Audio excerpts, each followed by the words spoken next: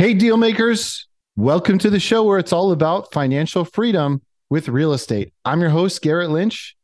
And as always, let's get ready to own it. You're listening to the Financial Freedom with Real Estate Investing podcast, hosted by Garrett Lynch and Michael Blanc, where we talk all about how you can achieve financial independence through apartment building investing. Whether you're just starting out or you want to scale your syndication business, this is the show for you. My guest today went from pro snowboarder to money mogul and is now known as America's #1 money mentor. But first, Page B Podcasting with Apple Podcasts said, if you're looking to dip your toes into the real estate investment pool, this podcast is a great place to start. I've gained an amazing amount of knowledge from the show, both from the hosts and guests. Every episode is something valuable to offer. If you guys find our podcast helpful and valuable, please leave us a positive review on iTunes. You could be one of the lucky reviews to get a shout out on a future episode. I want to talk about a first deal maker highlight. James Furio closed on a 15 unit in Corvallis, Oregon, valued at $600,000. Congrats, James. If you guys want to get involved in mentoring and do your own deals, reach out to us at themichaelblanc.com/mentoring and talk to one of our mentors. You yourself could be the next first deal maker closing on your own $600,000 property. So what I want to talk about today, just for a little bit, is should you sell your deals right now? And if so, what are you in for? So if you own a deal right now and you're looking to sell, maybe you're scared about the market because there's been a lot going on, a lot of with the interest rates rising, you may be considering selling just to either get out of it or to maybe make a profit. And you can sell, but you're in for a lot. We were buying a deal from big seller and they had 7 deals under contract. We were the only one that closed. All the rest are past 60 days. Just to give you an idea. So it's a rocky terrain, a lot of retrades happening. So you get into a deal, the interest rates fly up, and it hurts the deal metrics that the other person on the other side has. And then they go and they ask you for the retrade in order to make it work. And if you don't, you have to go back to market and you lose time. So that's happening a lot. And it's causing a lot of problems in transacting. Debt is flying all over the place. You have to come to more equity. Equity is harder to raise. So those are all the things that are happening. So if you do go to sell a deal, just know it's a very rocky situation right now. Just even to pull off a trade, it's not easy. So luckily we made it happen. We just purchased one and we're super excited about that deal because we got a huge discount on it. So we're gearing up for a winner on that one. But let me get into the introduction of our guest. Chris Naugle has built and owned 19 companies, with his businesses being featured in Forbes, ABC, House Hunters, and his very own HGTV pilot in 2018. He's currently the founder of the Money School and a money mentor for the Money Multiplier. Chris, welcome to the show. Hey, man. Thanks for having me on. Yeah. So, Chris, you have a pretty interesting story in general. You've achieved a lot. And you know, one of the main things you focus on is helping people with their money, right? So tell us a little bit about yourself and how you got started. Yeah. Well, I mean, I started when I was really young. I grew up in a lower middle class family, and, mom raised me. It was a big struggle for her, but the one thing she always taught me is how to be a dreamer and how never to let go of that dream. And I remember I worked from 14 to 16 on various farms, just making money to put gas in the dirt bike. And then I got a big boy job at a restaurant, and the restaurant owner treated me so badly, degraded me so badly that I literally became clinically depressed. And that's a tough thing for a 16-year-old to really come to grips with it, because prior to that, man, I was a ambitious, young, skateboarding, snowboarding kid that just loved life. And then all of a sudden I get into this job. Every day I'm there, I'm degraded. I'm made to feel like I can do nothing right. And all of a sudden that trickles into everything else in my life. So I'll never forget the day. I went into work. He started in on me and some things happened and I just screamed. I quit. But what I didn't know is that was the moment where I literally quit trading hours for dollars. I vowed on the drive home that I would never work for anybody else ever again. That's how bad it was. And I came home, but I had a little bit of a drive to get to my mom's house where I was living. And I had to think of a game plan because I couldn't just tell mom I quit my first real job. I mean, that's not something you go home and brag to mom about. So I came up with a plan, and I'd been thinking about this in school, and I said, Mom, I quit my job, but I got a plan B, and that is I want to open a clothing line. I'm going to buy t-shirts from this place that my art teacher gave me. We're going to print them after school because Mr. Mahalski was my art teacher and he printed all the school shirts. And I'm like, I'm going to print shirts and it's going to be called Fat Clothing Company. So literally, this is 1992. I started my first company. Now, I know today we use the word entrepreneur, but you got to remember I was 16 back then. I was just starting a business, and I was starting a business because I didn't want to work for anybody. I needed to make some money to make it to the hill to snowboard and to buy my gear. That's pretty much all I cared about. And it was pretty cool how it began. It did start with those dozen long sleeve t-shirts. I sold them. My friends started saying, "Oh my God, you should do this design." They'd give me a design, and I'm like, "Oh, that's awesome. Let's do this." And I'd make a deal with them. I'd say, "Okay, if I put your design on the shirt, you got to help me sell these." So I'd make 24 shirts, and all of a sudden, like what I'm doing at 16, not even knowing the first thing about running a business or any of this stuff, literally just trying to get by, I was creating my own sales team, which were all my buddies in school.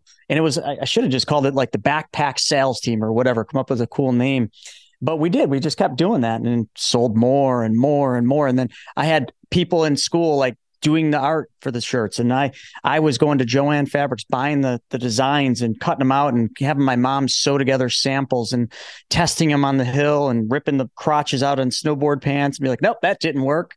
But that's how I started, man. It was 16 years old, 1992. I became an entrepreneur and I never looked back. I mean, I was selling my shirts to other shops when I was about 17 years old. I would be traveling to contests out in New Hampshire, Maine, Vermont, because I'm Buffalo, New York. And along the 90, which is the main drag to get you there, I mapped out in an atlas. Remember, we didn't have GPS or phones back then. So on an atlas, I mapped out where all the other shops were. I'd take my clothes, I'd sell them to these shops, and I had a nice little business going there.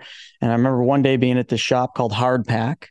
And I don't remember the name of the guy, but he bought my clothes and he says to me, he says, "Hey, you want to go riding?" Because he knew I was a good rider. And I'm like, "Oh my God, yeah. When do you want to go?" He's like, "Let's go now." And I kind of did one of these things. Like I'm looking around the shop and I'm just thinking, dude, there's nobody else here. How are we going to go riding right now? Who's going to run the shop? And I said that to him. I said, "Do you have somebody coming in? Is, the next person coming in?" He says, "No, I'm just going to close the doors." Dude, something in my mind went poof. And I'm like, I got to have my own shop. So I put all my effort into creating my own store, and it wasn't going to be Fat Clothing anymore. Fat Clothing was going to be a brand I sold in my store. The name of the store was going to be Fat Man, Phatman.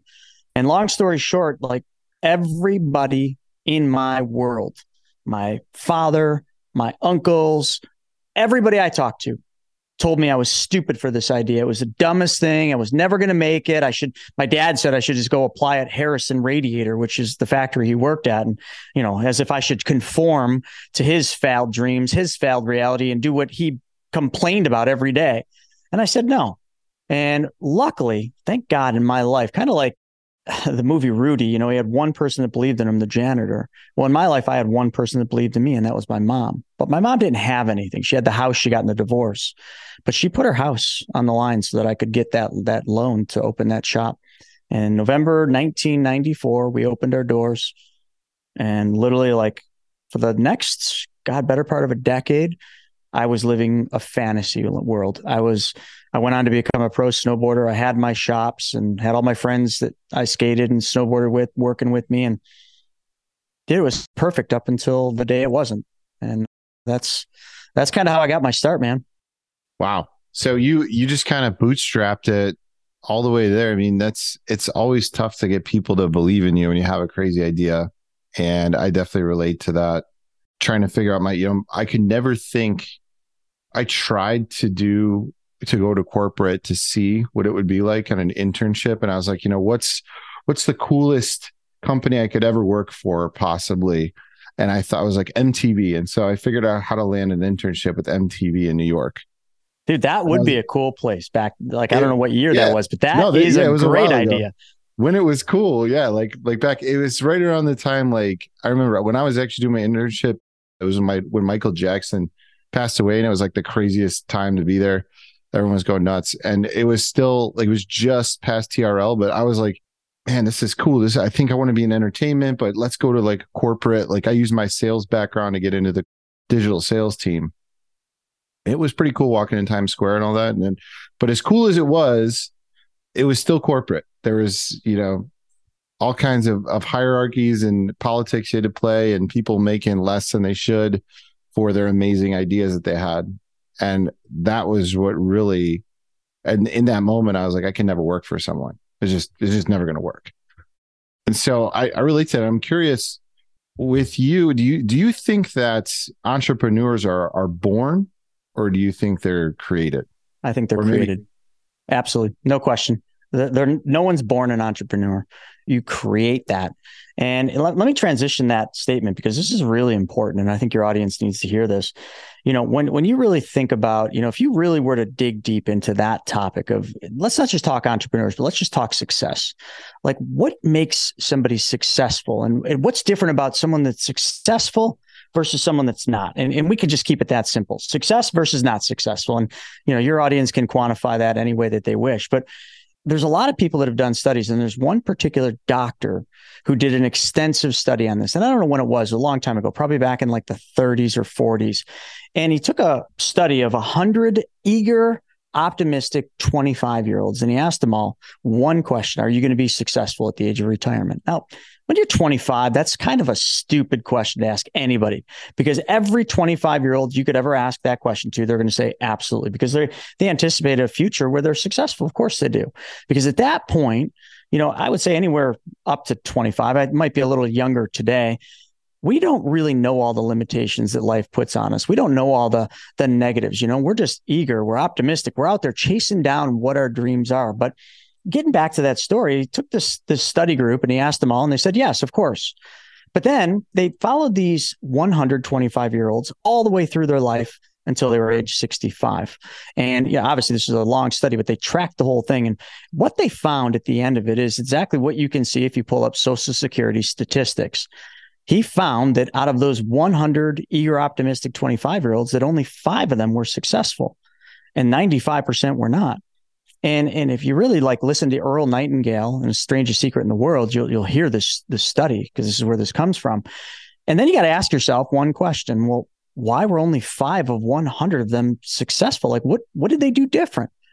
And it came down to one thing: 5 of those 100 eager, optimistic 25-year-olds created something. They created their business. They created their financial future. They stopped listening to other people and they created something. A business. They were an entrepreneur that they created the vision and the dream for. So then you go to the other side of the coin, the 95 percenters, the 95 of them that were not successful at all. What did they do different? They conformed. They conformed to somebody else's failed reality. My father, no disrespect to my dad, I love my dad, but my dad, when I was young, with this fat man idea, wanted me to conform to his life, which by all respect, in the nicest way, was a failed reality. That's not what he dreamed of doing. My father didn't go through his life dreaming of working at Harrison Radiator on a line, pushing radiators down the line. I'm sorry, but that wasn't my dad's dream.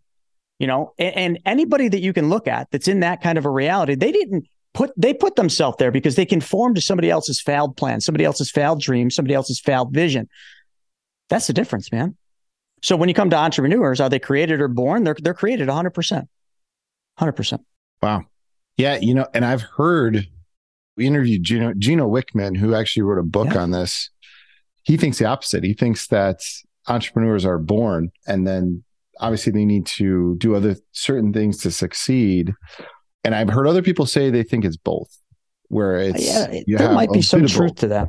All I know is I was like you, where that's all I could do. I thought once I knew that I could do it, I was like, you know what? Let's figure this out. I'll do whatever I got to do. I'll sleep on a couch to try to figure out this business that I don't know anything about, which I did at one point. I had friends that would laugh at me and they'd call my room the closet. I used to sleep on a couch. I rented it for $200 a month downtown in Chicago, and then I would put all my clothes in the closet in the front, like the coat closet, and they called that my room.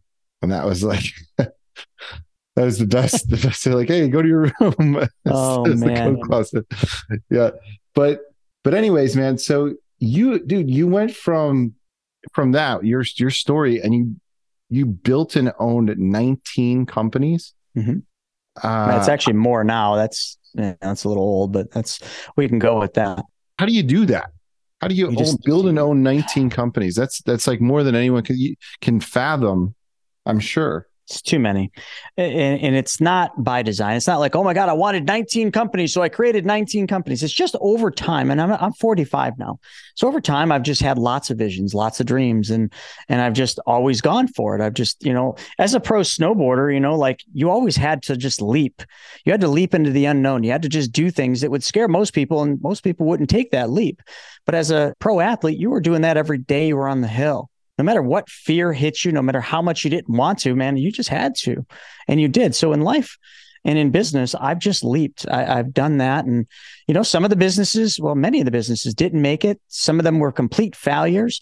Some of them were massive successes. And I've built and sold many, many companies. And I'm still building a bunch of companies right now that someday I will sell. It's just how I've done it. But man, to say it was a smooth path, everybody wants to hear, oh, that must have been awesome. No, actually, kind of like what we talked about offline, with real estate. No, it's kind of sucked, because those failures, as much as I would never change them today, because that's how I got where I'm at. That's how I learned everything, is by failing. But when I was failing, when I was in that moment, dude, it was the worst period.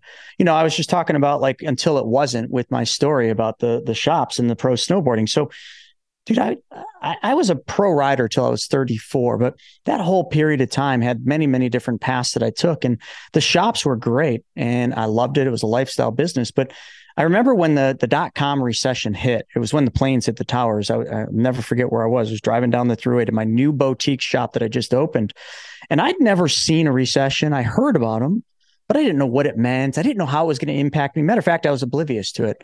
And I can tell you and your audience that most of the people out there today, young entrepreneurs, young men and women, anyone 36 years old or younger, and actually some would say it's 38, they've never felt the impacts of a recession. So that would have been just like I was when I was 22 at this very moment, driving down the thruway, listening to on the radio, planes hit the tower, and the recession hit, and it brought me down to my knees, man. My businesses just were hemorrhaging money. We were down about 30%. I had to do what I vowed to never do again. I had to get a job. I thought, all right, I'm going to go to Little Caesars Pizza, which is where my best friend Mike worked, and I'm going to deliver pizzas. I'll do that at night. It'll get me by, and I just want to get back to my perfect world that I've created, my shops and my snowboarding. I don't want to deal with this crap, but I had to do it, right? Sometimes when you're backed in the corner, you got to make hard decisions. So I put my resume in. It was one page, just for the record. My resume fit on one page. Just put things into perspective here. And Little Caesars said no, that they weren't hiring delivery drivers. Who knew that people don't eat as many pizzas during a recession? So I put my resume out, and you would never think that what happened next is even possible. And the only people that responded back to me, and there was 3 responses to my resume out of all of them, only 3 people responded, and they were all Wall Street firms. Every one of them, big Wall Street firms. And I remember getting that, thinking to myself, probably the same thing you're thinking and your audience is thinking, what in the hell does Wall Street want to do with a young punk skateboard kid that wears a hoodie and a beanie every day? I had no idea. But I went to Grandma and I said, Grandma, I got to go to this interview and they need me to wear a suit. I need some help. So she hooked me up, got me my gray suit with my gray shirt, my black tie. Off I went, and lo and behold, I was now in Wall Street. And that would have been 2003 was the first year in Wall Street. And I spent 16 years in Wall Street. And it was the strangest thing. I didn't give up everything, but it was also a very critical piece to my story of the 19 companies that I've created, because prior to me entering Wall Street, I worked in my store. Dude, I was the best at what I did. I could grip a skateboard better than all my employees. I could mount a snowboard better. I could wax a snowboard better. There's nobody that could sell, Fresh Dive and Volcom shirts like I could. I'm being facetious here, but you get what I'm saying. Like, I thought I was the man in my shops because that was my world. But now all of a sudden, I'm not in my shops. I'm in an office. I'm in a bullpen getting yelled at by the outside stockbrokers who said, we need more calls. I didn't get yelled at much. They actually respected me because I was pretty good at it, but you get the drift. And I'm not in my shop. So now I'm working on my business, not in my business. Garrett, I'll be honest with you, I don't think I could have ever made that transition without this event. So, in life, they say everything happens for a reason.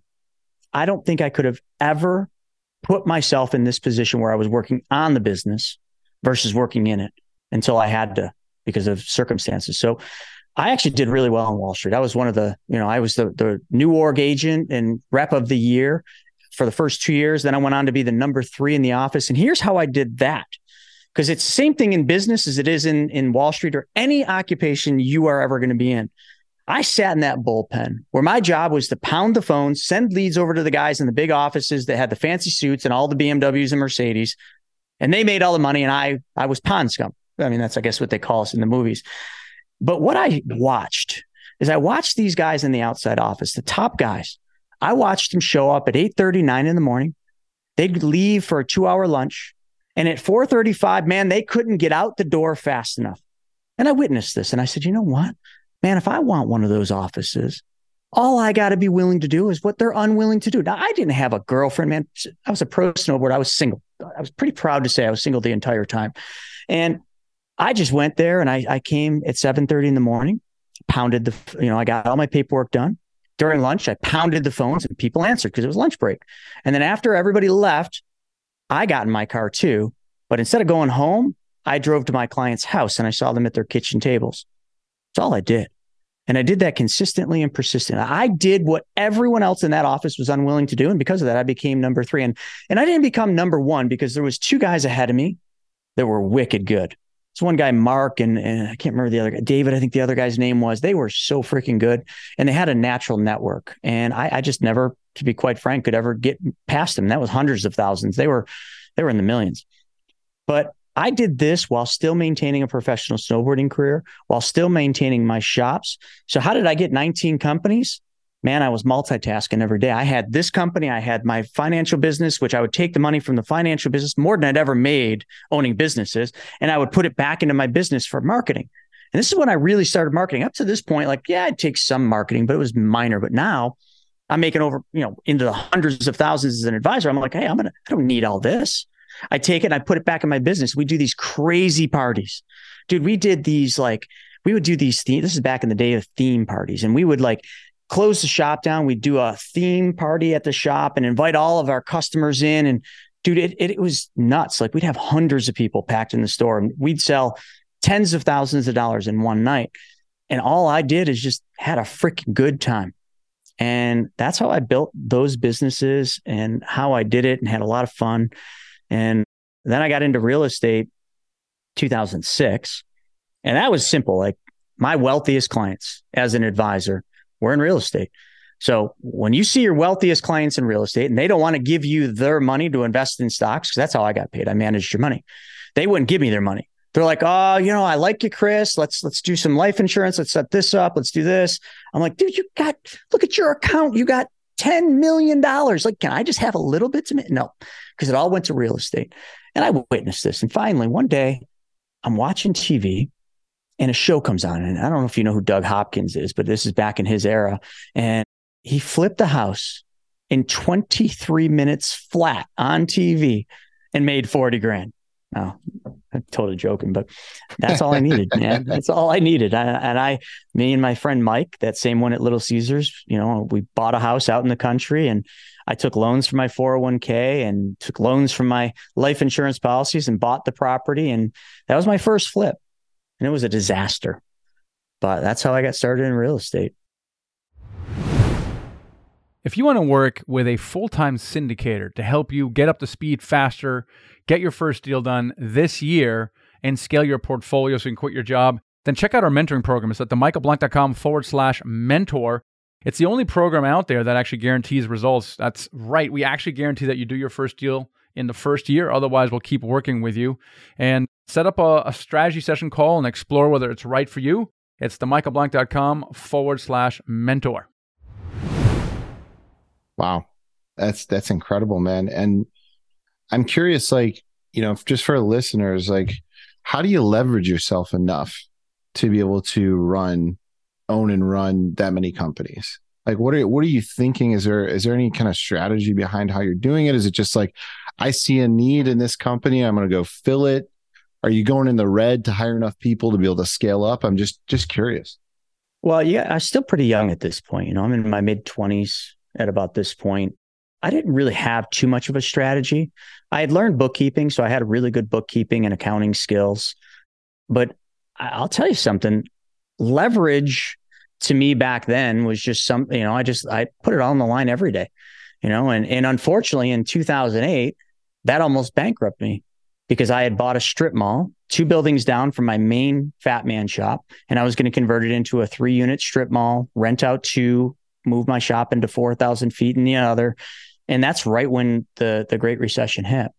So you want to talk about leverage. I was highly leveraged back in the .com era when I did that. That's why I had to get a job. Luckily, Wall Street didn't bail me out, but Wall Street was my bailout. Like I went to Wall Street and worked my tail off, and that's how I made it through there. But I was highly leveraged there. If I didn't do that, I probably would have lost everything back then in 2003. Fast forward to 2008, I almost did lose everything. I was highly leveraged. I was in huge amounts of debt, building the businesses. We'd have good years, but you'd also have bad years or bad seasons. So you'd exhaust all the money. Here's what I did do though, Garrett, is I never lived an extravagant lifestyle at this point in time. I had nice things. I always had used Audis. So I thought I was hot shit because I had this fancy Audi, but it was 120,000 mile car. So I never really lived a crazy exorbitant lifestyle. I lived at friends' houses. We rented rooms, kind of like you were on a couch or whatever. I was on a just tiny little bedroom that I'd rent out because I didn't have much of a need for things. I just wanted to build businesses. It was fun.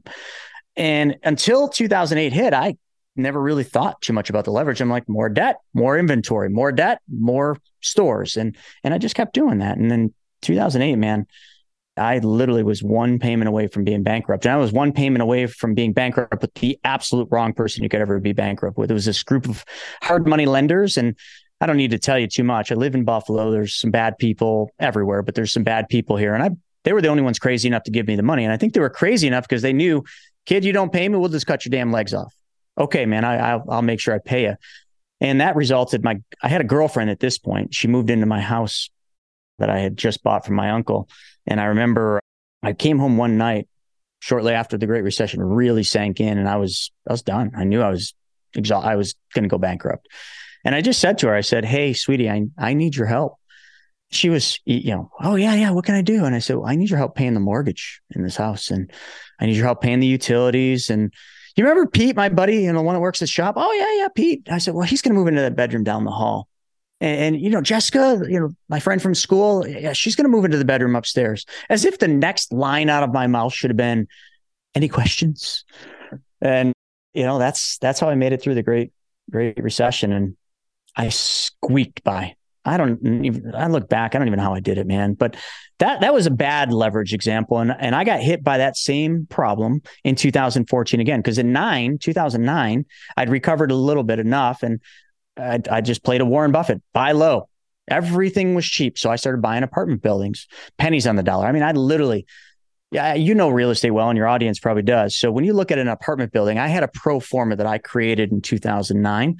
And I just created it by watching and reading some books, watching videos and reading books. And my pro forma called for my optimum per door price was $15,000 a door. Just put that in perspective. This is 2009, right after Great Recession. That was a thing. And I would pay up to $25,000, but at $25,000 a door, man, I was dissecting the deal. I was like, that garbage can's out of place, man. We got to talk about that. But that was my model. And I got up to 36 units from 2009 to 14 using leverage. Because remember, I just came out of almost being bankrupt. I still was in Wall Street. 2010, I had sold the stores. 2011, I sold the plaza. So now I had a little capital from that. So I used that. But I was heavily relying on banks and leverage and lines of credit to scale this quick, for a young man. And in 2014, everything was going great. 36 units. Took my 37th door to the bank to get financing. No big deal. And the bank said no. And I didn't know a thing about debt to income ratio. I didn't know how banks put you in a little square box and it just takes one thing and you're out of the box. And then the bank just says, nope, we're done. And I did that. And they froze my lines of credit. I had to sell all 36 of those properties. I spiraled out of control. At this point, I had leveraged the wrong way. I leveraged on real estate, which is actually not a bad place to leverage. But I'd also leveraged on buying my dream house with my fiance at that time. She was my fiance. I think I had 3 Audis in the garage, and I'd upgraded the Audis. They were a little nicer now. I had nicer things, designer suits instead of the store-bought ones. So, you could see I'd racked up some credit card debt. And now all of a sudden, when that one blow happened and the bank took my ability to get financing, it was over, man. It was just done. So when you ask, how did I handle it all? I guess the simple answer is, back then, I didn't do it so well, did I? But when I lost it all again and hit the worst period of time in my life in 2014 and 15, that's when I got the proper help. I got around the proper people. I stopped being a goofball and just, spending money and trying to keep up with the other guys in the office. And I learned some things. And that's when my life really changed. It's when I stopped using leverage. I found ways, which, we may or may not get into, on how to get rid of all of my debt by changing one thing.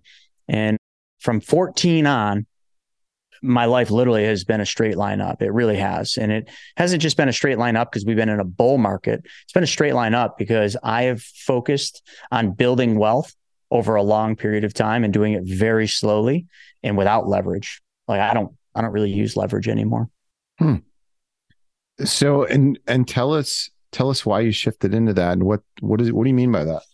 Yeah. So why did I shift in? Well, when you ride the roller coaster, like I just explained, where you have money and then it's all gone, and you have money and it's all gone, you just get sick of riding the freaking roller coaster. So we'd been in real estate a little bit, but I didn't have huge success in it. And I remember I'd gone to this seminar and I listened to these 2 guys on stage. It was a real estate seminar. And the only reason I even went to the darn seminar is they were giving away an iPod Shuffle to go. So I just lost everything. I'm like, all right, well, I could use an iPod Shuffle. So off I went. And Greg and Mike were up there and they started talking about money. Now, these are real estate guys, but they're talking about money. And I was the Wall Street guy because I was still in Wall Street at this time. And I'm perked up and I'm like, oh, they're talking about money. What can they know that I don't know? Well, the simple answer is everything they talked about was stuff I didn't know about. And just to put it in perspective, I was 14 years as a high-level advisor, number 3 at the company I was at, and was one of the major Fortune 100 company. 51 Madison is where they were at in New York City. And when they got off the stage, I remember Greg, before he got off the stage, he said, the ultimate in real estate is being the bank. It's exactly what he said. The ultimate in real estate is being the bank. Now, at that time, I didn't know what it meant. To me, it meant, okay, sweetie, Larissa, who was my fiance at the time, we got to flip a lot of houses. So let's go. And we did. We started flipping houses. To date, I flipped 274 houses. And I can sincerely say I hated every one of them. They all were a pain in the ass. But one thing I did learn as doing that is I started to figure this be the bank thing out. And how I learned it is the wrong way. I was borrowing money from people, okay, to flip houses. And they were always making all the money. And I'd make my little bit, but they were always making the majority and they didn't have to do any work. I was the one suffering doing the work. So this one guy, Mike, and I'll just hone in on him. This is where it all changed. He's a very wealthy guy, incredibly. He's in Salt Lake City. Family was in real estate, multi-generational, and he had a show on A&E.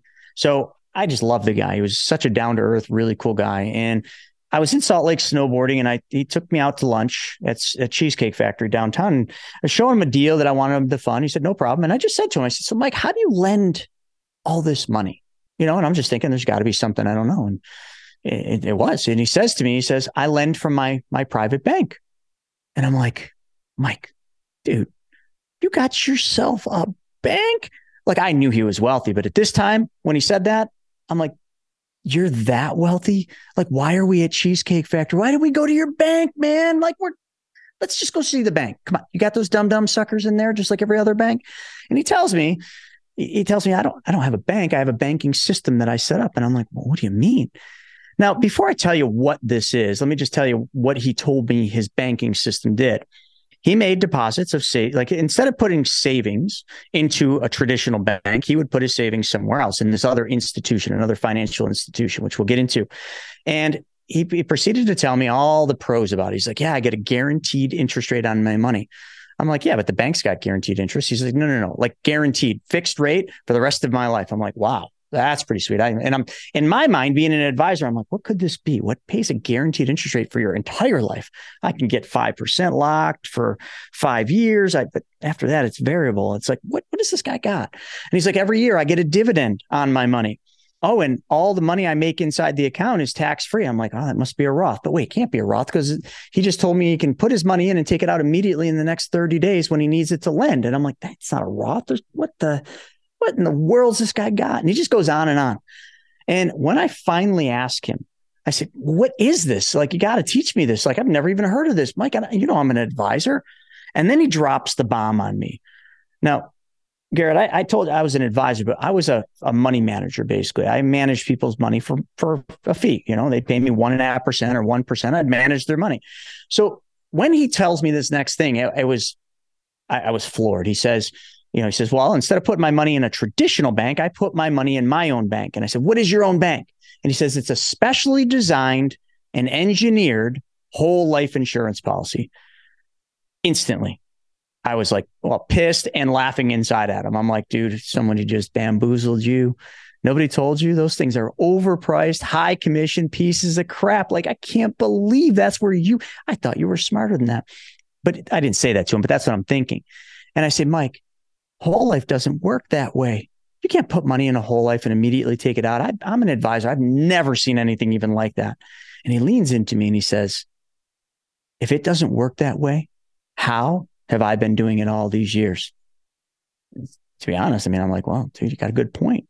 Well, teach me, Mike. Show me how you do this. He says, I can't. This guy, Brent, set me up with this system. And all I do is I work the system. I do what he says.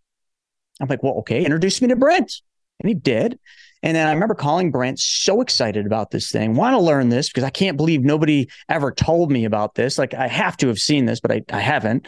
And Brent says, hey, all right, well, we can talk, but have you watched my 90-minute video? I said, I don't have time for a 90-minute video. What 90-minute video? Mike didn't tell me that. He's like, yeah, I got a 90-minute video on my website. Go and watch that. When you're done, hit me up, text me, and we'll set up a call. And I was pissed because I didn't want to watch a 90-minute video, but I did. And that's when I kind of had an epiphany in my life. After that 90-minute video, I realized that everything Mike was telling me was absolutely true. And I realized the simplicity of what I'd been missing all these years of how this policy was designed. But it wasn't even the policy. It was the process in which how the money is worked and used. It wasn't even the machine. The policy was nothing more than a conduit to put money in and take money out and then make it go to work. And by doing that, you make money twice. And I saw this all in a 90-minute video. And I'm just like, this is incredible. So I set my first policy up and it was small. I didn't have a ton of money back then because all my money was in real estate. But I did. And I started using it. And I kept building it and building it. And that was about a decade ago, right? So if you do the math, it's almost 10 years ago that I did that. And that single-handedly applying what they call the infinite banking concept, which is a process, not a product, applying that in my life, learning it very well and being a good student of the concept and basically using the process, I have single-handedly been able to build tremendous amounts of wealth. I've been able to understand and control all of my money in my household, in my family, and I make money twice on every dollar that I make. So if I make $100, I know how to make money twice on this instead of just once. And everything changed. Wow. It's amazing. Chris, you've got just a couple minutes left here, but tell me a little bit about something you're excited about that you're working on right now. Yeah. So going with that banking system that I learned, eventually when I set that up, I didn't have a place to move all the money that I put through that system. So one day I'm sitting at a table with my friend Steve and me and Steve are just chatting. And I don't know, I think we were just talking about like the old days and snowboarding. And I was talking about money and, how I got a bunch of money sitting around. I got to find somebody to lend this money to. And he says, oh, isn't that easy? I said, no, it's actually hard finding good borrowers, which is why I got money because I can't find somebody to lend to. And I just started thinking and it hit me. And I'm like, wait a second. There's two types of people in the world. There's people that have money and people that need money. And I said, they both have a problem. People that have money, which I was in that situation at that time, but I'd needed money previous. People that have money have a problem is they want to make more. Easy. And people that need money, where I was when I was borrowing it, they have a problem too. Without the money, they can't make more. So I just said, that's a lot like a dating site. Men and women build a profile, they come in the middle, they chat, they go on a date, they live happily ever after or don't, but you get the drift. Like a single solitary place where all the people that you would want exist in a community. So I said, I just drew it on a napkin and I said, why doesn't this exist? It has to. And I went out there and I searched. There's got to be a place where there's private lenders like me, like individuals, and then borrowers, and it didn't exist. So I created it. I created the first dating site for money where it's truly just private investors, not institutions, no banks, no hedge funds, just individuals.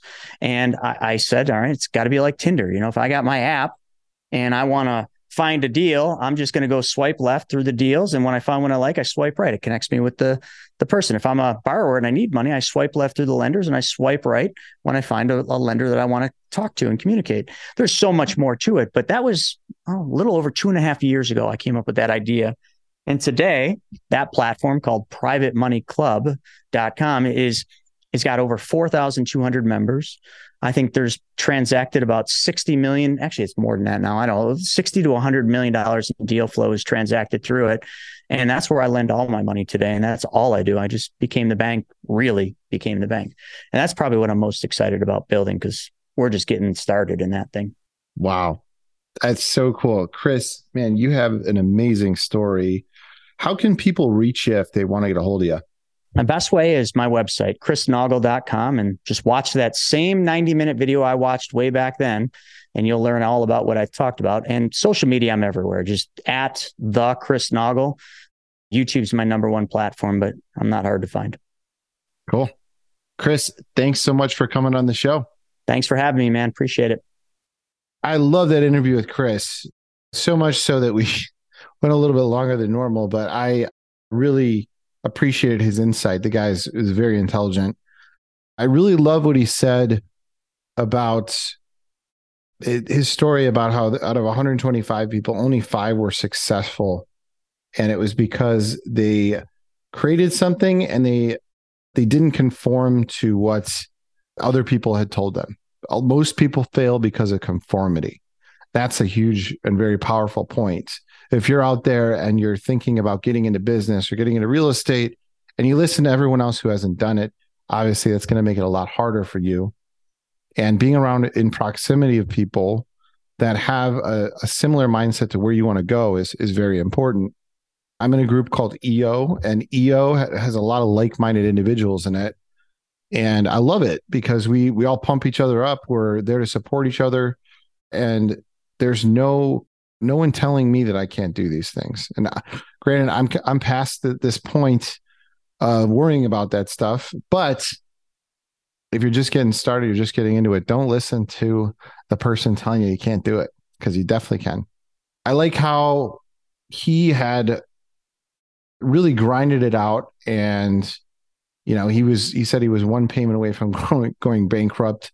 His whole story about how he just made this whole shop work, I think was really powerful. And really the whole guaranteed banking or lending, so the infinite banking that he talked about, I thought that was also a pretty cool concept.